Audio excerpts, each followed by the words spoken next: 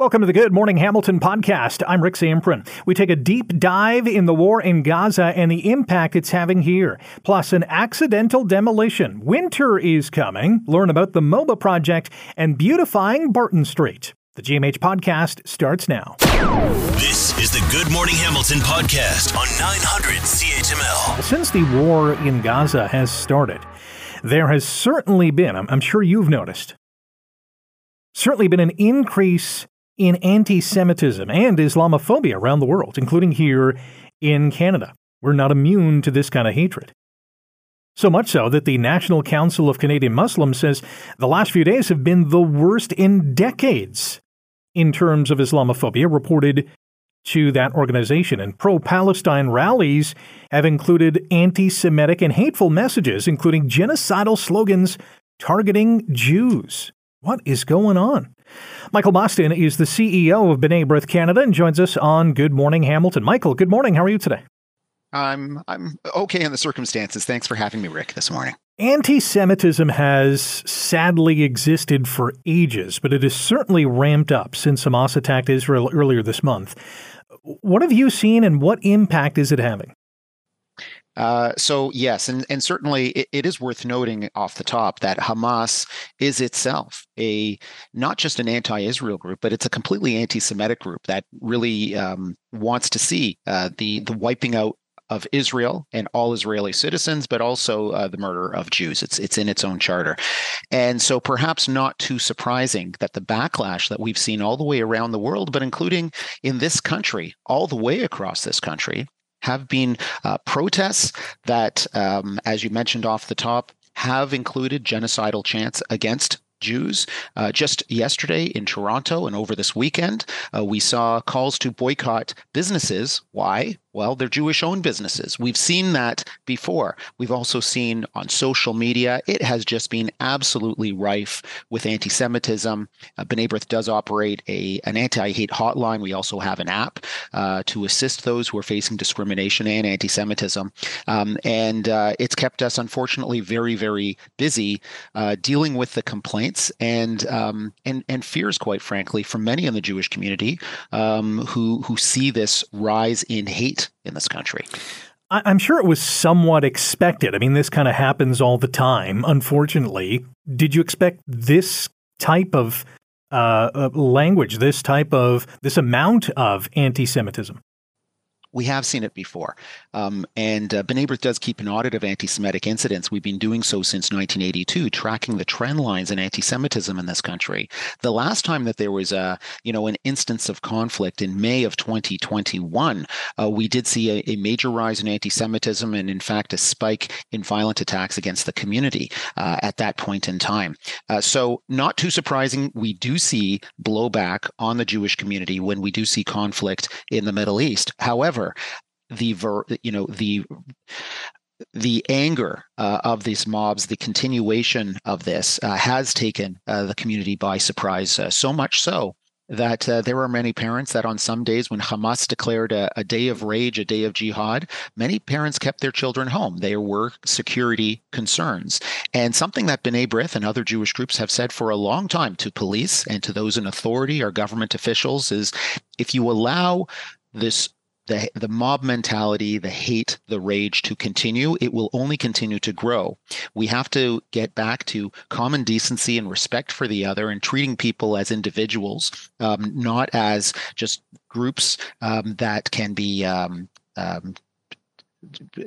discriminated against and yelled at and screamed at and dehumanized. And the longer that happens, I think you're going to continue to see an escalation of this sort of behavior in Canada. Agreed. Michael Boston is the CEO of B'nai B'rith Canada, joins us on Good Morning Hamilton on 900 CHML. By the way, that toll-free anti-hate hotline, 1-800-892-BNAI. That's 1-800-892-2624.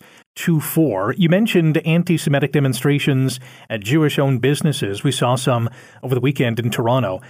I saw a lot on social media as well of many people saying, okay, you know what, I'm going to now support this Jewish-owned business because this is the right thing to do. That must be somewhat heartwarming that there are many people out there who are on the other side of the equation. It is, of course. It's you don't ever want to see this happening in the first place. That there has to be the inverted backlash, the positive backlash to say, you know what, I'm going to support you because you have been targeted, and I identify. And look, Canada's a great country, and I think the vast majority of us are peace loving in this country, and it is very heartwarming to see. But at the same time, it is very disturbing to see that there is a significant minority that is okay with waving terrorist flags of organizations that have been designated by Canada itself as terrorist organizations, these genocidal chants, as we were talking about, and that it's been allowed to just continue. Of course, there is freedom of speech, and we cherish freedom of speech in this country, but there's limits to everything. And certainly that should happen when it comes to incitement. So yes, that is welcome, and the Jewish community welcomes all of the individual expressions of support when we're coming under siege, like a moment like this. But at the same time, our officials have to begin tamping down on this because it is going to escalate and get out of control at some point. Well, in our final minute together, we know that the war in Gaza is clearly going to get worse. Are you expecting even worse anti-Semitism? Unfortunately, because you're absolutely right. War is ugly, and Israel hasn't even really entered the Strip at this point to try and destroy Hamas. So, yeah, I think it's just for all of us as Canadians here to stand by one another, and be sure that we don't target individuals and blame individuals in this country, no matter what the conflict might be, as if they are to blame for something that's happening in another part of the world. And if we can make that distinction, I think we can help keep Canada a safe place. Well said. Michael, thank you for your time this morning. Thanks so much, Rick. Michael Mostyn is the CEO of B'nai B'rith Canada. Again, that toll-free anti-hate hotline, 1-800-892-2624. You're listening to the Good Morning Hamilton podcast from 900 CHML. In Gaza, Israel and Hamas are continuing to go at it. It has been a very bloody conflict up to this point, and more bloodshed will occur in the days, weeks, who knows, months to come. Canadian Armed Forces retired Major General Dennis Thompson joins us here on GMH on 900 CHML to give us his perspective on what is going on in the Middle East. Major General Thompson, good morning. How are you today? Good morning. I'm fine. And yourself? I'm good. We're hearing that an Israeli ground offensive is going to start at some point in Gaza. What is that going to look like? Well, first, I think it's worth pointing out that it hasn't started yet, largely because many of the hostages are not from Israel. In fact, there's a multinational group of hostages that are being used as bargaining chips, human shields, whatever description you want to use. And as you're aware, 2 American hostages were released over the weekend, and that has prompted other international leaders to ask Israel not to launch this offensive, because when it does occur, it will be done in overwhelming numbers, and they'll have to fight their way through basically a 3-dimensional battle space, which is quite different from an open field battle. And it basically comes down to close quarter battle that's casualty intensive inside rubble buildings and a tunnel system that is nicknamed the Gaza Metro. So a very daunting task faces the Israeli Defense Forces and the Hamas defenders. There are fears that this battle is going to grow into a wider war involving other players, perhaps Lebanon, maybe Iran. That will certainly, who knows, bring in some other militaries, perhaps the Americans. Is this inevitable, or can this be something that does not occur? Well, I think that's essentially why people like Secretary of State Antony Blinken and the President of the United States and other world leaders have been conducting shuttle diplomacy, essentially, to avoid just such an escalation.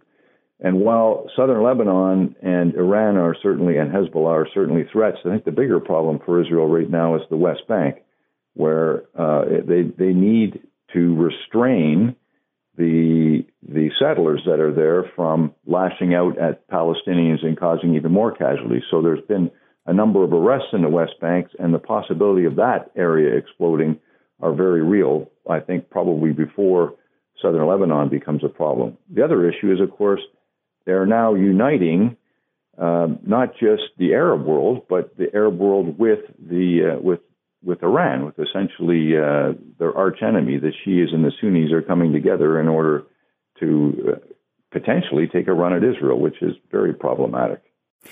What do you make of Canada's response thus far?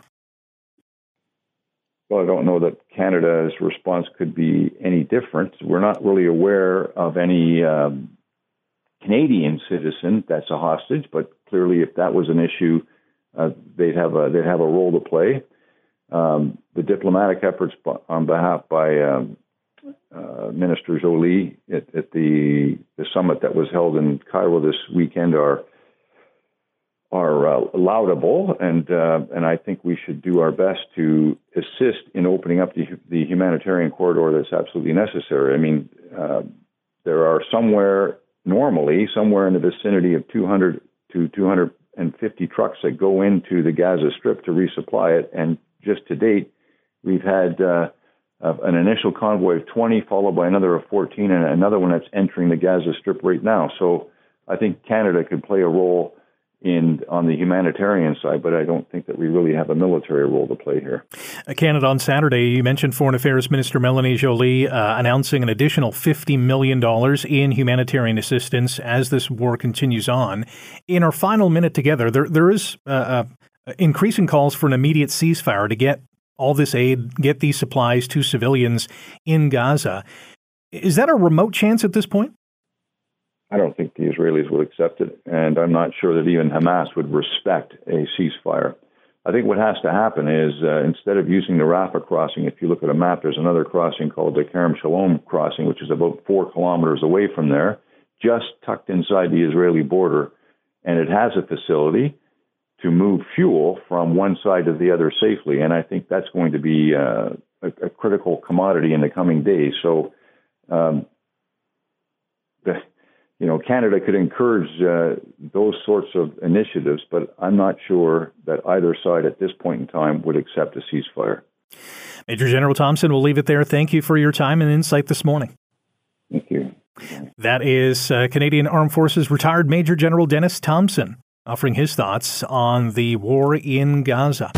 You're listening to the Good Morning Hamilton podcast from 900 CHML. Roundtable time with Paul and Shona. Welcome back. I guess you are offering me a welcome back, so It's great to be back is what I'm trying to say. I was going to say, we've been here, so thank you for returning. Welcome back into my life. That's what I'm trying to say. Hope you had a great vacation. Amazing vacation. First and foremost, I do want to thank Scott Radley for filling in. He did a phenomenal job. And yes, I was tuning in from time to time, seeing how things were going. And Scott did an awesome job. I enjoyed a spectacular 25th anniversary getaway with a wife. Nice. Wow. Went to Niagara Falls and Niagara on the Lake, did a little cross-border shopping, spent way too much money. Oh, but Well think of all the done. savings, too. Well, with the exchange rate, I got to say, there are many things in the States that are priced higher than they are here in Canada. I know. Like a bag of chips. I thought, what? I thought we were paying a lot. A family-size bag of chips in the States is like $6 American. Yeah. Holy cow. I know. Now, did They you check grow out potatoes in the U.S. Did you check out the price of eggs? Because I've heard, in the U.S., they're crazy. I did not, because I was thinking we don't need eggs, so I didn't really look at eggs. Yeah, I mean, we're still seeing that in parts of the U.S., eggs are going for like $9 and $10 a dozen. Wow. Holy moly. Yeah. Yikes. Yeah, they were even talking about how in Europe, how egg prices have tripled and quadrupled. Wow. Like they've gone up a bit here. You used to always get a lost leader one for $2.99 and now it's $3.49 or something like that. And it's easy to find them for $5 a dozen. But 10 American? That's insane. Yeah, I know. I'm picturing a bunch of Americans just setting up. Well, they'll be coming to get our diabetes insulin and eggs. And eggs. They'll be coming across. Or just building chicken coops in the backyards. that's right. They're going to just make eggs themselves. Yeah. Or have the chickens do so. I did see A Haunting in Venice, the movie with Kenneth Branagh. yes. I thought it was phenomenal. Yeah? Really? Yeah. The ratings weren't spectacular, but it's Agatha Christie. It's a great story. And he hit it out of the park. Yeah, great cast. Well, yeah, I mean, Michelle Yeoh. Yeah, Tina Fey's in can't it. go wrong. Yeah. Oh, Tina Fey's in it. Yeah. Kelly Riley from Yellowstone's in it too. Yeah, really good movie.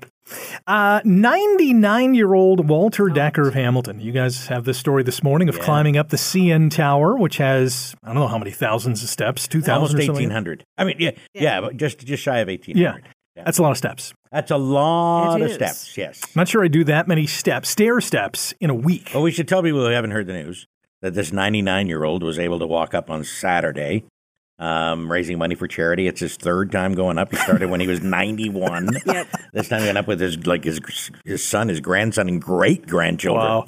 Joined him. They were probably more tired than he was. Maybe. Yeah, I bet that. Now, he climbs the Kenilworth stairs at least 3 times a week. Wow. Have you tried climbing the Kenilworth stairs? No. I can barely climb my stairs, Paul. Yeah, well, I know, eh? Like I have to grab the handrail going, why don't I just have a one-floor home? Coming up the stairs in the building, it's like, Walter did it in, 70 minutes and 22 seconds. What? And he said he would have been under an hour if he didn't have to do all the media interviews. I know, that's what killed me. Wow. He gets up in the morning and does 30 to 50 push-ups to start his day. Yeah. As soon as he gets out of bed. That's insane. I'm quite excited that I'm able to stand up out of bed in the morning, let alone do 30 to 50 push-ups. I do a little light yoga. I was actually Bending joking over with to put your socks on is not yoga, Shona. Yes, it is. If you can still reach your feet, that through counts. it. If you breathe through it, it is. I was actually joking with Shona after the news that I can barely do one push-up, let alone I'm halfway up, and I just oh God, I gotta fall. Spaz out. Yeah, 30 to 50 a day. That's insane. Yeah. Good for him. Good for him. No kidding. So I have a story about a woman who saw her home demolished. What? And it wasn't planned. I was going to say, this was not something that she wanted. No. In fact, she was on vacation and gets a call from her neighbor. And her neighbor is like, hey, Susan, have you hired someone to knock down your house, to tear down your home? And she's like, pardon? No, that is not the case. Because, a heads up to the neighbors would be a nice idea. Well, that too, yeah. Susan Hodgson of Atlanta had to go through this. So she's now mulling over her next step because the company that was demolishing her home was actually confronted by this neighbor because the neighbor relayed the message that, stop, Susan has not ordered this demolition. And the guy in charge is like, just get out of here. Like, we're doing our work. I got my paperwork. Yeah. So Susan eventually, a week or so after, arrives on the scene from her vacation and says, no, this was not this was not supposed to happen. Wait, you get a call while you're on vacation that there's a company demolishing your house and you don't come home? Well, there's a little bit of a catch to it, and I'll explain in a second. Okay. But no, she didn't rush home right away, although I'm sure she was tempted to do so. And so she confronts the company, say, what gives? And the company admits that, they had the wrong address. Oh, no. So 2 things. Number 1, yes, they have the wrong address. Where's the house that they were supposed to demolish? And has it That's been where demolished? she's now living. Yeah, exactly. The contractor had the sheet flipped upside down by accident. Exactly. And so she says, quote, I keep waking up thinking, is this all a joke or something? I'm just in shock, which I get anyone would be. But here's the catch. And there's some good news to this story because the house that she owns that's been demolished has been vacant for 15 years. Oh. All the taxes have been paid. She had planned to do something with it. But it sounds like she just got a free demo. Good deal. So I think she's happier now. I'm sorry, where was this location? Atlanta. Georgia? Yes. I think I know what her next step is. What's that? Hello, lawyer? I know I got a free demo. Yeah, but wait, there should be more. Yeah, I think so. Yeah. That'll probably happen. You're listening to the Good Morning Hamilton podcast from 900 CHML. What kind of winter are we going to have in Hamilton? You're probably thinking Samprin. We're not even close to winter yet. It's 2 months away. And you're right. Winter officially arrives December 21st, 10:27 p.m. And yes, I looked that up. And our next guest says El Nino is going to make its presence felt. I am El Nino. All other tropical storms must bow before El Nino. Yo soy El Nino. For those of you who don't habla español, El Nino is Spanish for the Nino. Yes, it is the great Chris Farley. Doug Gillum is a meteorologist at the Weather Network and joins us on Good Morning Hamilton on 900 CHML. Doug, welcome back. How are you? Good morning. I'm doing well. Trying to get the frost off my windshield. A frosty morning across the region. I think it's appropriate. We are looking ahead to winter, though, as you pointed out, it's still officially a couple months away. It's chilly this morning. It is, yeah. I woke up and while I didn't have to deal with frost at 3:30 in the morning, I do know that some people are scraping that stuff off. And the first sign of it is like, oh, here we go again. Yes, but we were spoiled by summer weather at the beginning of the month. I've had people say, what happened? Well, it was a quick free fall in temperatures, but to have frost in late October, that's nothing unusual. In fact, this first widespread frost freeze is pretty much on schedule, even just a little bit late. And in saying that, even looking at the forecast this week, we are, for the most part, most days this week, the high is well above the average high. It's about, 12 degrees on average, and we're seeing highs in the forecast of 18, 19 degrees. Yeah, that's exactly right. By tomorrow, we'll be into the upper teens, such a nice day. And temperatures will be more typical of September right through the end of the week. Upper teens, I think we'll even squeeze out a day or two where we top 20 degrees. So for the last week of October, we certainly can't complain. There'll be some showers, but there'll be some sun mixed in as well, and those very mild temperatures. So after a frosty morning, it feels like we're going backwards to September. So winter will not be on our minds later this week. We're a week and a day from Halloween. I know a lot of our younger listeners are eagerly anticipating what kind of Halloween night they should expect. Is it going to be okay?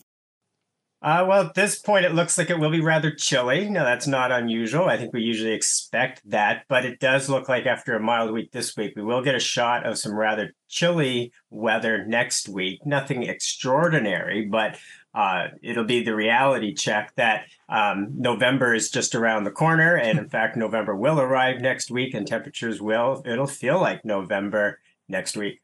Doug Gillum is a meteorologist at the Weather Network. You are listening to Good Morning Hamilton on 900 CHML. So yes, winter officially arrives December 21st, 10:27 p.m. to be exact. And El Nino, you are expecting to be a big factor. How so? Well, yeah, we do have a strong El Nino in place. And when we look back at history, we see that strong El Ninos are associated with generally mild winters across the country. Now, that doesn't mean you can't have some severe winter weather. The winter of 1997-98, and also a very strong El Nino, was associated with that historic and catastrophic ice storm, very destructive ice storm in eastern Ontario, southern Quebec. So it doesn't mean you're just totally off the hook for winter, but temperatures generally much warmer than normal, and we do expect a delayed start to consistent winter weather. However, we're going to issue our final winter forecast on December 1st, and we're not so sure that we're going to cancel winter entirely, especially as we look at January and February. There's some signs that this El Nino has some unique elements to it that might keep it from being the typical El Nino, where, again, like I said, where mild temperatures dominate. The most recent strong El Nino, 2015-16, that was a pretty mild winter. And again, we think it'll be a mild start to winter, but January and February, we're still at a crossroads. Do we keep that mild pattern, or does this unique El Nino allow us to kind of flip the table and have a much stronger finish to the season? When will you get a better idea of the impact of this El Nino? And does it necessarily live or die with how the jet stream kind of plays out throughout the winter? Well, I think by the end of February, we'll know pretty well.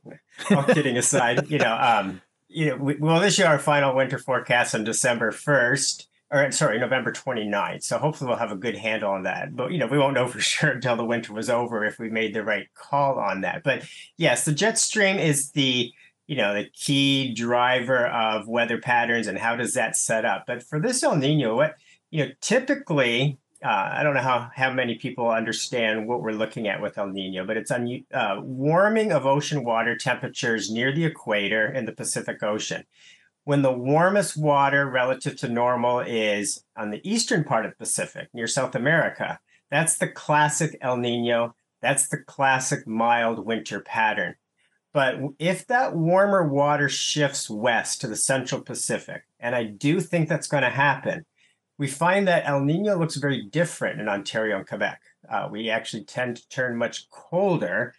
And I'm confident we will make the change. The question is how quickly. Will it be quickly enough to give us kind of a strong second half to winter, or will it kind of hold off till the end? That'll be the key to how this winter is remembered, how quickly that change occurs. Should we be celebrating El Niños? I know it means a much milder than normal winter, but you did reference, there are some of those really strong storms, including the ice storm that I think many people around these parts still remember as well. Is this something that Canadians get excited about because it means not necessarily a bitterly cold winter?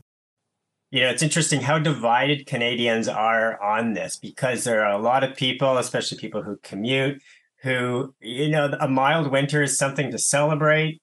On the other hand, many Canadians love their winter, and, especially the skiers and those who enjoy outdoor sports and ice fishing, and they want a classic Canadian winter. So if it's a mild winter, some people will be happy and many will be disappointed. If we have a traditional classic winter, lots of people will be happy and we'll grumble as we shovel and slide our way to work every day. So I think we're going to be divided either way. The question, I think one group of people probably be happy as we start the season. The other group will be happy as we finish. I guess my message would be winter is definitely not canceled, but it may be delayed. Delayed start to consistent winter weather. Well, we're looking forward to the wintry season when it does arrive. Doug, thanks for the time today. Hey, my pleasure. Enjoy today.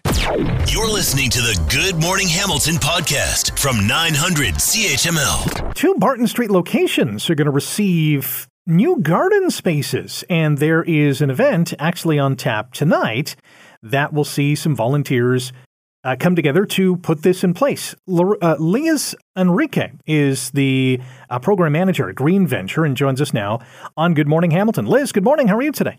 Good morning. I'm well. How are you? I'm good. Talk about these 2 projects that are going ahead.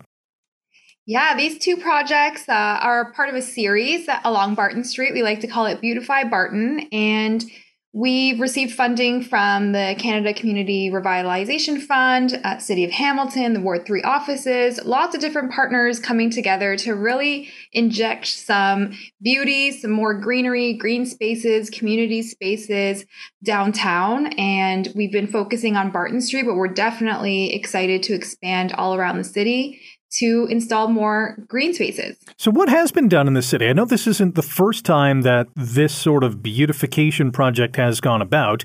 Talk about what's been done and what the impact has been.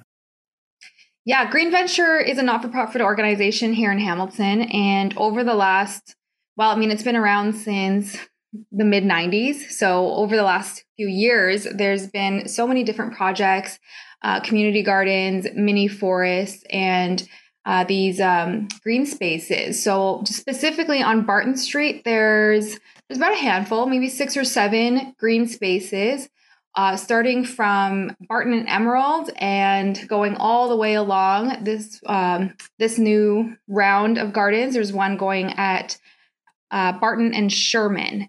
And so it really covers the entire BIA corridor.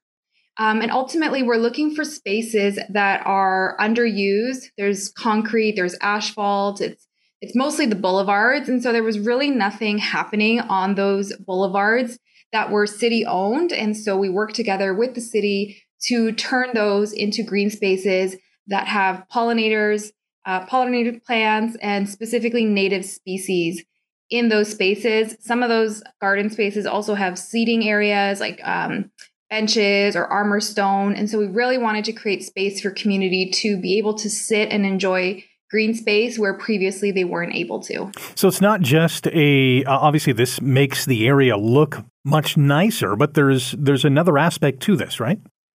Absolutely. Yeah. The focus is green infrastructure. And so green infrastructure is essentially trying to clean the water, reduce stormwater, reduce the amount of wastewater that goes into, the lakes and the rivers, the watershed, but keep the water in the garden spaces, have it be used to hydrate the plants and then get cleaned.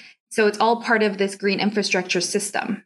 And this is obviously, if you're a shopper and you want to go down to Barton, which has a lot of great shops, and you're thinking, it's kind of gray, it's kind of concrete-ish with these kind of beautification projects, it's inviting customers to the area as well. Absolutely. There's so many benefits, and we get so much positive feedback from neighbors, from folks visiting the area. They say, oh, this is so beautiful. It was so ugly before. So, of course, aesthetics is part of it. But we for sure also focus on the environmental benefits. So today you're at 342 Barton East, and volunteers are gathering between 4 and 5 this afternoon at Emerald and Barton. So what's being done today? Yes. So 342 Barton is a 2-phase project. Half of the space was already beautified. It was already converted with permeable bricks. And so the water can run a little bit better there. And now it's phase 2. And so the back of that building was left unfinished just because it needed a few work from the landlord, some work from the landlord. And so now we're completing it. So it's going to be really good to finish that garden. I think it's over 150 new plants are going into that garden space. And Adele Pierre, who's a landscape architect we work with, has designed this beautiful new garden space. And so volunteers are going to be planting that tonight.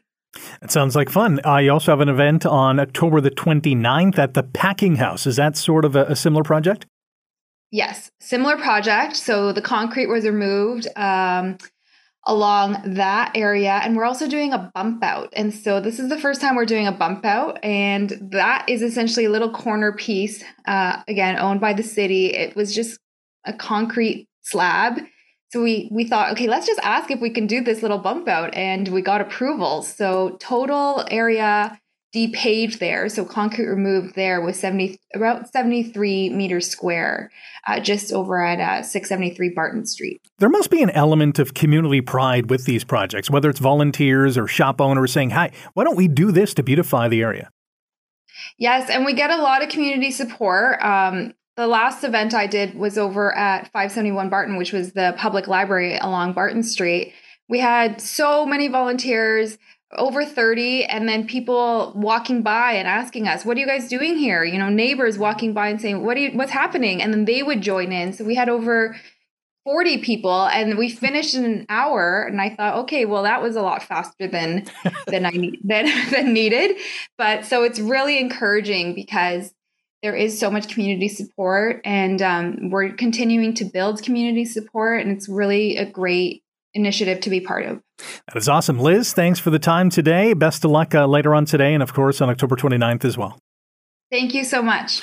Liz Enriquez is the program manager at Green Venture as they continue to beautify Barton, and I'm sure we'll be looking around town for other projects to make it a little more green, a little more inviting for customers and shop owners and, other people around town as well. You're listening to the Good Morning Hamilton podcast from 900 CHML. The new collaboration that is going to provide comprehensive and accessible collection of public, university, and private Black archives across Ontario. I thought this was interesting, and I thought I'd dive into it with our next guest here. Dr. Cheryl Thompson is the director and creative lead at the Mapping Ontario's Black Archives Project, the MOBA project. And Dr. Thompson joins us now on GMH. Cheryl, good morning. How are you today? Hi, good morning. Tell us about the purpose of this collaboration, of this project. So we worked with Q30 Design to essentially build an accessible website that would pull all the collections together. So one of the historical issues in archives, just in general, is you never know where to go, right? Like you never know where to find anything. So MOBA's kind of the one-stop shop for you to find everything. So what will we find? Everything. Basically the project is, a year ago, the project was an Excel spreadsheet of every collection across the province. So Windsor to Timmins. We essentially went through and found all the collections that have Black artifacts, images, documents. And so we've culled them now into an accessible sort of funneling into a web page where all you have to do is go and you can see all the key subject words, all the items that are in each collection, and then Q30 designed a geospatial map where you can actually find it in space and time. So what were you looking for? Was it photos? Was it stories? And did you find something surprising that you weren't necessarily looking for? I mean, it's everything. It's, I've been working in archives for over 10 years, and I sort of see them as windows into the past, but, the door to the present, right? So they sort of take you into understanding who's lived in this community, what have they done, what kind of culture exists. So we're talking about photographs, articles, newspaper articles. There's often a lot of that. Images, audio cassette tapes, DVDs, multimedia documents, right? And so I sort of see it as a way for you to really understand who's lived here and what kind of lives did they live. And also in the present, how can you still see sort of those histories reverberating in your community? Right? Because I think one of the things that archives do is that they open up these memories that people often didn't even know existed. And that's kind of what MOBA's trying to do. We're talking about Mapping Ontario's Black Archives Project, the MOBA project, with director and creative lead, Dr. Cheryl Thompson. You're listening to Good Morning Hamilton on 900 CHML. How far back do these archives go? What is the earliest finds that you uncovered? I mean, we have collections that go back well into like the 1860s, 1870s. With respect to Hamilton specific, I mean, we've already mapped some collections at McMaster's archive. So if you go on mobaprojects.ca, you'll find the Austin Clark Fawn, the Louise Bennett Fawn, the Angela Davis collection. McMaster University actually has a collection of some items related to Angela Davis, the activist scholar. So we've tried to kind of diversify what's currently on the site. And I should say this is the beginning of the collection, right? Right now, there's about 14 collections on MOBA projects. We have about 7 times that much to actually get onto the website. And how long has this taken? And how long will that take to add all those other artifacts? Yeah, I mean, it's taken, I want to say like 10 years plus in reality. But in terms of working on the project, we started this project in 2021. And then to get the remainder of the collections, and I should say the collections are ongoing because we're often still hearing from various archives across the province as they find more collections.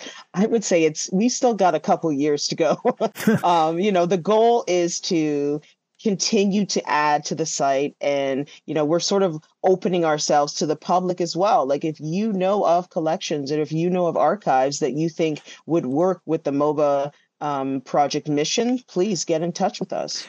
How do you hope this archival system is going to be used?